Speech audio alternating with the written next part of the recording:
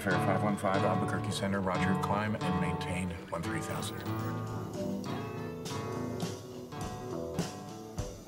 Riding down a trail to Albuquerque, saddlebags all filled with beans and... Welcome to the City on the Edge podcast with your hosts, Nora Hickey, Mike Smith, and Ty Bannerman.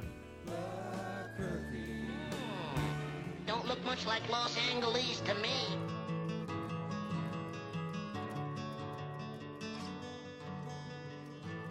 Welcome back to City on the Edge.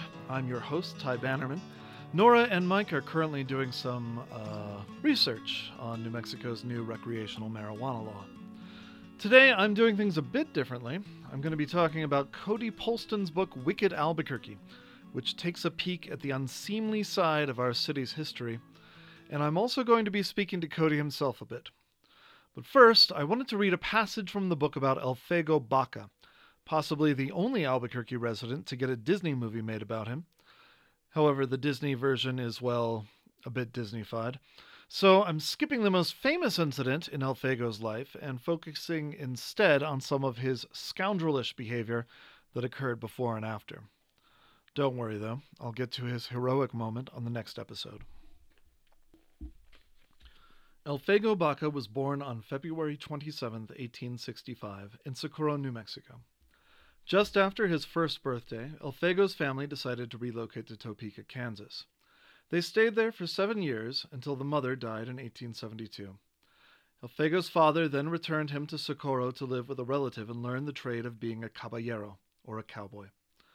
His father returned to New Mexico a year later and settled in Belen. There he became the town sheriff.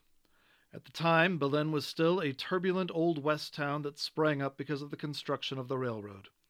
The elder Baca was considered to be a competent law enforcement officer until he got into trouble after shooting 2 rowdy cowboys for disorderly conduct. He was arrested and locked up in the old adobe jail in Los Lunas. The word that his father had been imprisoned reached Elfego shortly afterward. Now a teenager, he and a friend walked 55 miles to Los Lunas to break his father out of jail. The Los Lunas jail was a 2-story adobe building that contained a courtroom and several offices on the top floor. The jail cells were located underneath and were highly fortified. As Elfego hid in the bushes and watched the routine of the guards, he devised a plan. The Feast of St. Teresa was going to be held later that evening, which would offer some distractions that Elfego could use to his advantage.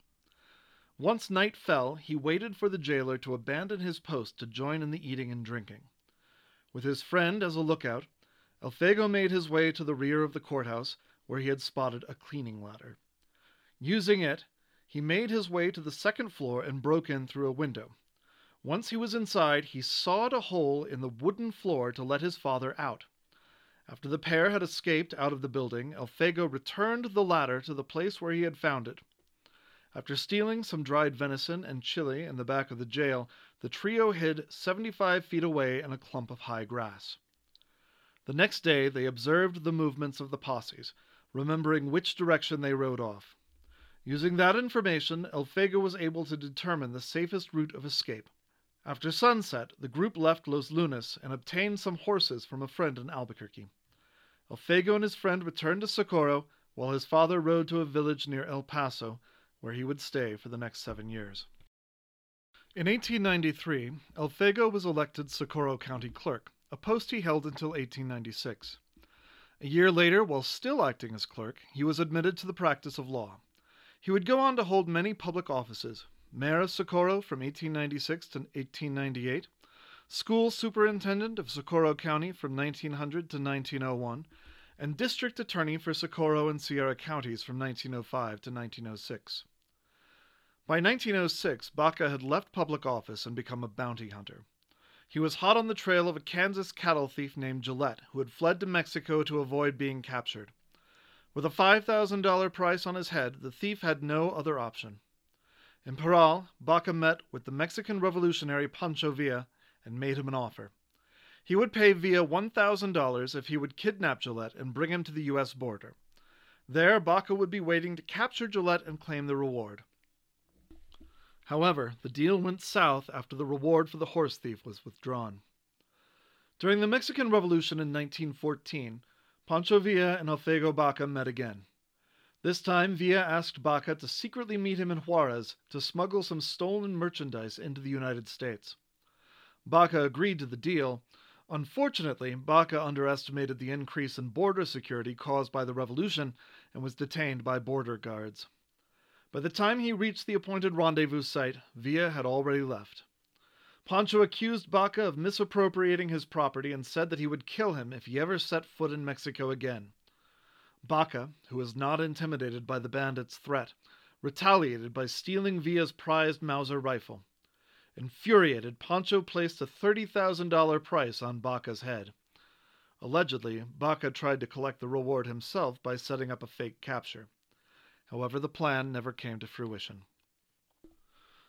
Baca returned to his office in Albuquerque to continue his business.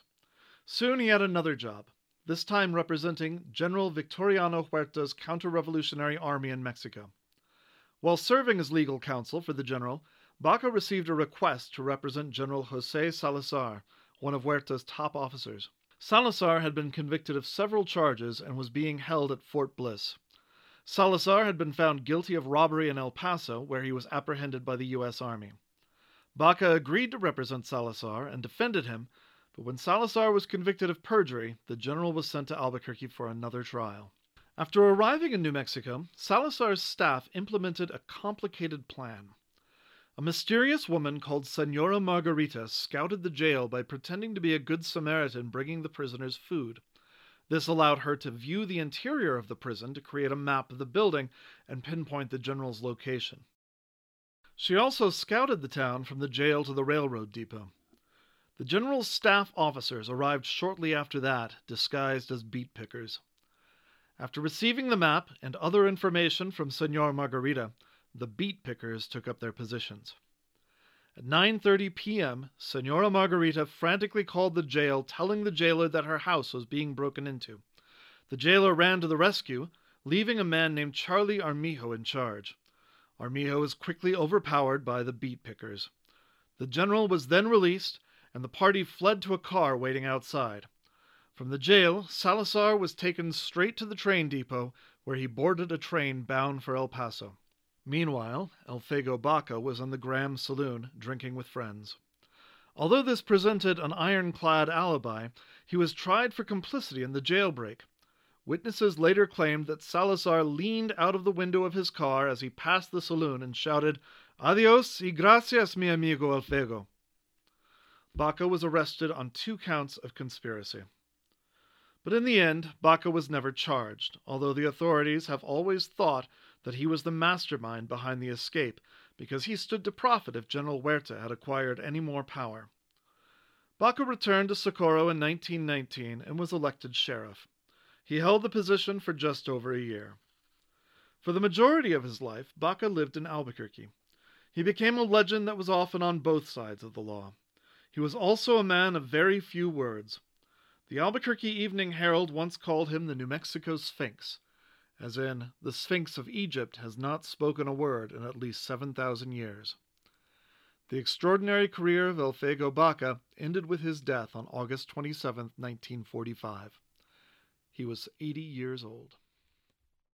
So I'm joined by Cody Polston, author of the book Wicked Albuquerque, as well as the founder and president of the Southwest Ghost Hunters Association. So Cody, I thought maybe we should start there. Can you tell me a bit about the Southwest Ghost Hunters Association and how one goes about hunting ghosts? That's a long story. Yeah. I've actually resigned as the president in 2015. Oh, okay. So, former president, yes. So what it was is back in the 80s, I was in the military. There were 5 guys that are interested in this. 2 were skeptical, 2 were believers, and I was stuck in the middle. And we just wanted to honestly look at it from both angles and kind of put a process in place to do that.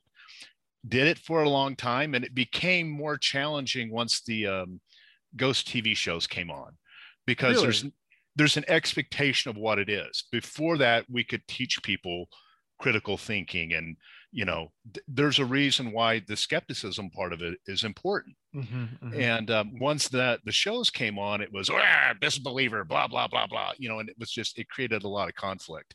Interesting. And it got to where it just wasn't worth doing it anymore. It's gotten stupid, to be honest. So yeah, I got those shows are pretty stupid. I don't know about the the kind of work that you guys were doing, but man, those shows they're hard to watch for me. They are, and they're all entertainment based, and they all follow the formula. Our whole thing is the believers would put out what they thought was going on, and then the skeptics in our group would put out their version of what was going on. And the idea was to let people look at both and make up their own mind what they wanted to believe or not. So that's pretty cool. So, yeah. And now, I know for myself, I often think of like ghost stories as a sort of a lens for learning about history. Like there's nothing like hearing the story of a murder to get you interested in the people who lived in a house 120 years ago. You know what I mean? Yeah, you're right. And it's a really great vehicle for that. I became fascinated also with, because I'm actually more of a skeptic. I guess you can say I'm a skeptic that likes ghost stories. Right. But it is exactly that. That's how Wicked Albuquerque kind of started. Right. I wrote a book called The Ghost of Old Town Albuquerque. And from that, I already knew a lot of the interesting things that had happened in Old Town and in New Mexico.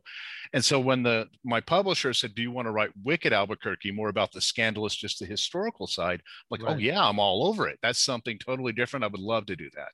And so that's how that kicked that all off. That makes sense. So speaking of Wicked Albuquerque, what's like the elevator pitch for the book as a whole? I think there is a review that was on Amazon, I think, that puts it really well. It's all the funnest parts of New Mexico's history put in one small spot. I love it. So you can read all the interesting stuff and ignore all that. And yeah, there's been other authors that have touched on the subject, but it's been a while since they've really put their work out there. And I thought it'd just be fun. There's a lot of neat things that people don't know. Like, for example, the conspiracy trials that happened after the Civil War. A lot of people have no idea that happened here in New Mexico. So stuff like that is interesting. Right. There were people who maybe collaborated with the Confederates. Was that the issue? Oh, well, like one of them, for example, was a reporter. So if you look at the way Fort Union is, if you put a cannon on those hills, it could shoot inside the walls of the fort. So it kind of like defeated the purpose of the fort. And he wrote about it. And so they actually charged him because he was giving information to the enemy. And he's like, dude, look, you could see it. But they tried to, they actually put him on a military trial for reporting the news. And did they find him guilty or? No, he got out of it. Okay. But what was thinking, it's not a civilian court. It was all done, through the Union Army. So it was a military trial these people went through. But when you look at some of the different stories, you could be, I saw that guy whistling Dixie going down the alley. That was enough to put you in there. Well, it's a catchy tune. So. Oh yeah, well, it didn't hurt you wanted that guy's land and his, cows and all that, which is really what the motivation for a lot of it was. But still interesting. So the book's divided into 5 parts. Each focuses on a different wicked aspect of our city's history. I thought today we could take a look at part 2, Wicked Old Town. What are some of the unsavory elements you unearthed in our city's current #1 tourist mecca? The most fascinating story, I lived in Socorro for a long time, so I knew about Elfego Baca because he was a mayor here. And I got curious and went on YouTube, and he turned up in a search. There was actually a little Disney miniseries that came out about him. I was going to say, he's got to be the only, well, I can't prove it. He's got to be the only Albuquerque resident to have a Disney movie or miniseries made about them that I know of. Right.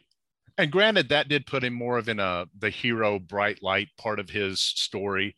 Right. But when you look at people like Wyatt Earp or Bat Masterson and what they did and their reputation, this guy way outdoes all those other people with the stuff that he's done in his life. And it just became utterly fascinating. You go from his childhood, helping break his dad out of jail, going into becoming a deputy. That's the big story everybody knows, the thing in Frisco with the Slaughter Gang and the 36-hour gun battle and all that. But then him becoming a mayor, becoming a lawyer, his what should we call it? Interesting relations with Pancho Villa is fascinating. And a lot of people don't know about that.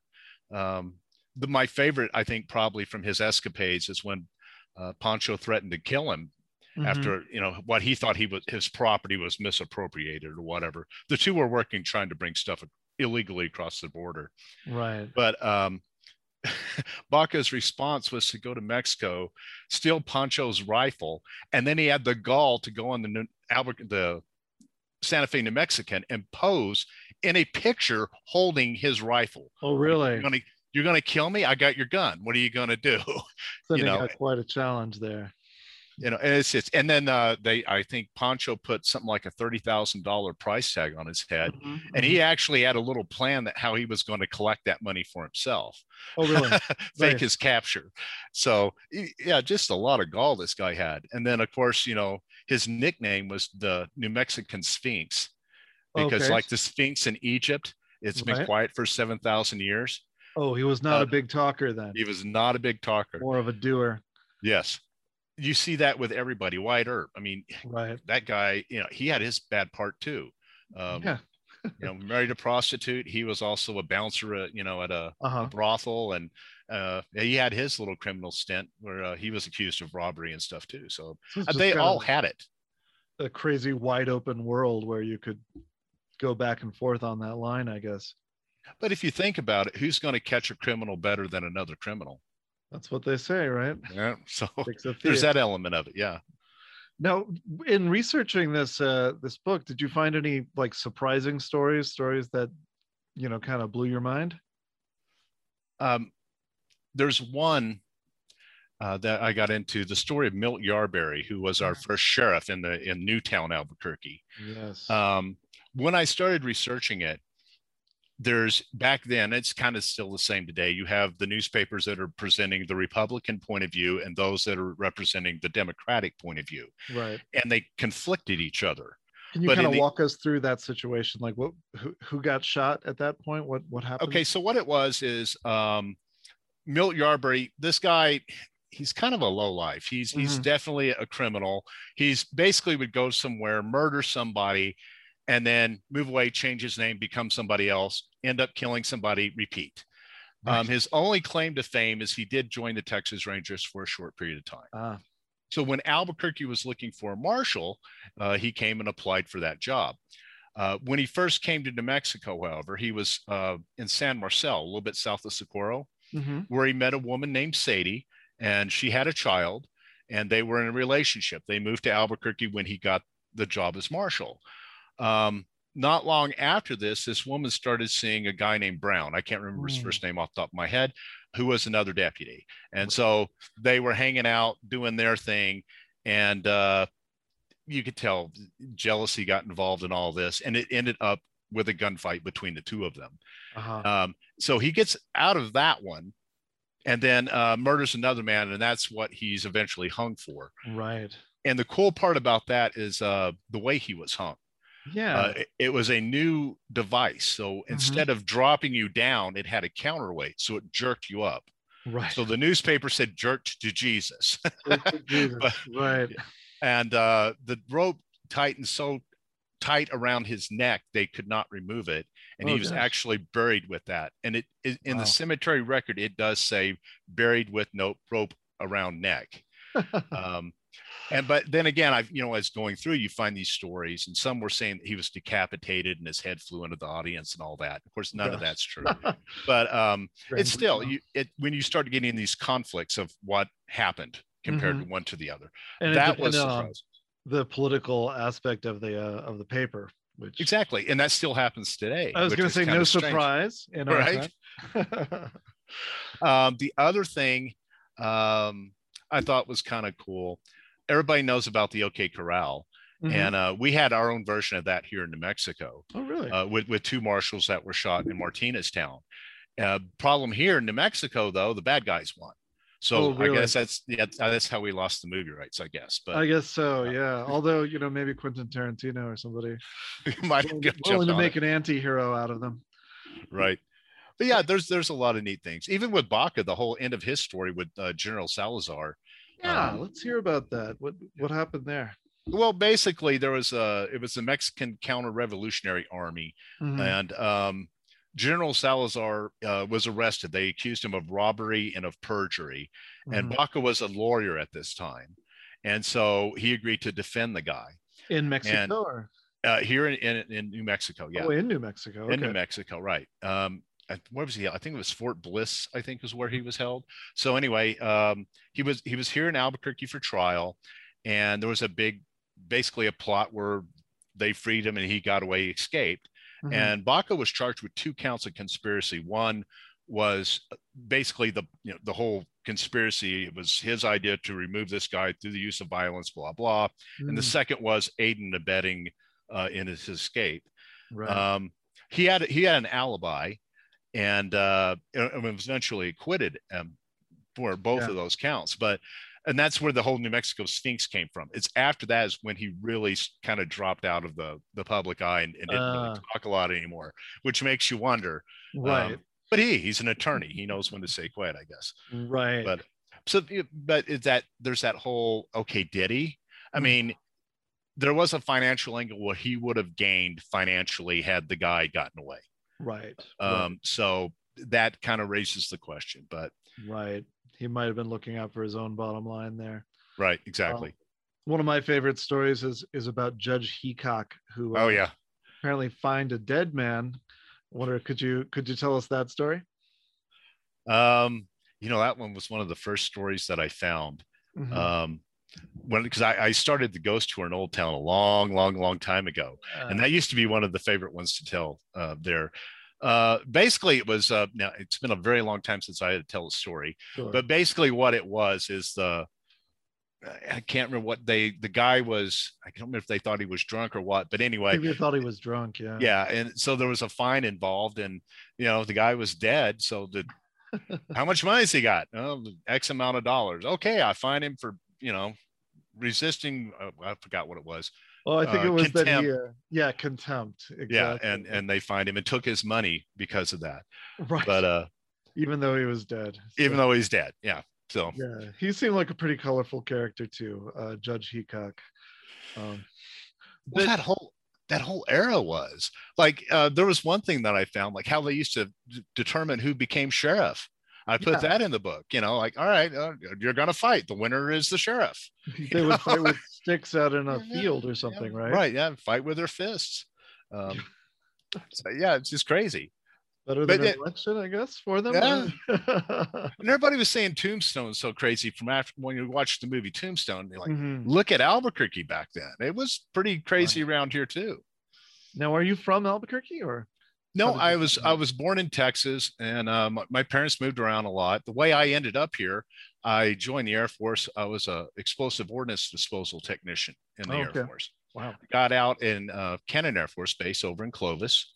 Took a job at New Mexico Tech as an ordnance technician doing explosives testing, and that's how I got entrapped. I see.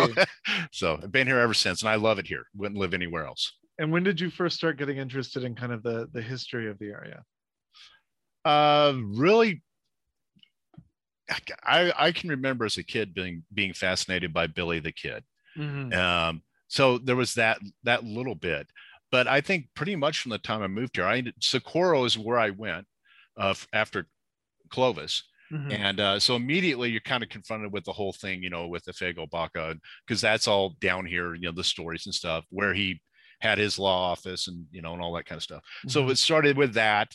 And then, of course, the ghost hunting thing, a huge part of that is looking at the history. Is what the paranormal claim, is it accurate? Is the history accurate? Right. And so you get into a lot of history just doing that with different places. That, in fact, we were talking about Milt Yarberry. That's where that came from. There was a claim that he was haunting one of the old cemetery grounds. Oh, really? And we started digging in the history there. Oh, wow. Okay. Well, he is hung with the rope around his neck and all this, and as we go through and you figure out what's actually going on and how the story evolves and all that, it's kind of, it pans itself out. It's just a story, but still fun, good Halloween thing. So absolutely. But yeah, you find out about his backstory, and then it just kind of continues on and on the more you go. Another big thing with this, like the Civil War, the skirmish of Albuquerque, Right. which we had to deal with when they remember when they took down the plaques off the gazebo and then Right. The Daughters of the Confederacy plaque, Right. I think. Yeah. and all that. And so it's like, you know enough about the history to go, okay, well, there was that one plaque that said there were, if I remember right, 12 Confederate soldiers buried under the gazebo. Right. Wow. Okay, well, so, all right, there's no way that hasn't been proven. It needs Right. to go. But in the after action reports written by Graydon's spy company, and they were part of the Union Army that was harassing the Confederates in Old Town, they did report that they killed 12 Confederate people. So they're buried somewhere. They're buried somewhere. Yeah. But maybe probably not under the gazebo. That doesn't make any sense. It would be a weird place to bury people. But Yeah, it would. I guess it's a good landmark, though, so you can say that's where they are. Yeah, exactly. I think they buried the cannons, and we're digging a big hole in the ground. That would be kind of a convenient place to put somebody, but who knows? Yeah, that makes sense. Well, thank you so much for talking to me a bit today, Cody. Absolutely enjoying the book. I picked it up just a few weeks ago, and I've been loving it. And you've got another one coming out, I believe. Yeah, August 23rd, Haunted Albuquerque comes out. Haunted Albuquerque. So we'll definitely have you back on to tell us some more ghost stories if you're up for it. Oh, sure. Yeah. And if you want a copy of the book, let me know. I can probably get you one from my publisher. Excellent. I'll let you know. I'll send you my information. Will do, man. All right. Well, thank you so much. And you have a great day. Thank you. Thank you for tuning into another episode of City on the Edge. If you enjoyed our show, tell your friends, like and share our stuff on social media, and check out our YouTube channel by searching for City on the Edge Albuquerque. This episode has been made possible by our supporters on Patreon, aka the coolest people on the planet. To join them in their support of our show and get exclusive access to content, t-shirts, and swag, go to patreon.com/cityontheedge and sign up for one of the tiers starting as low as $1 a month. This has been a City on the Edge production.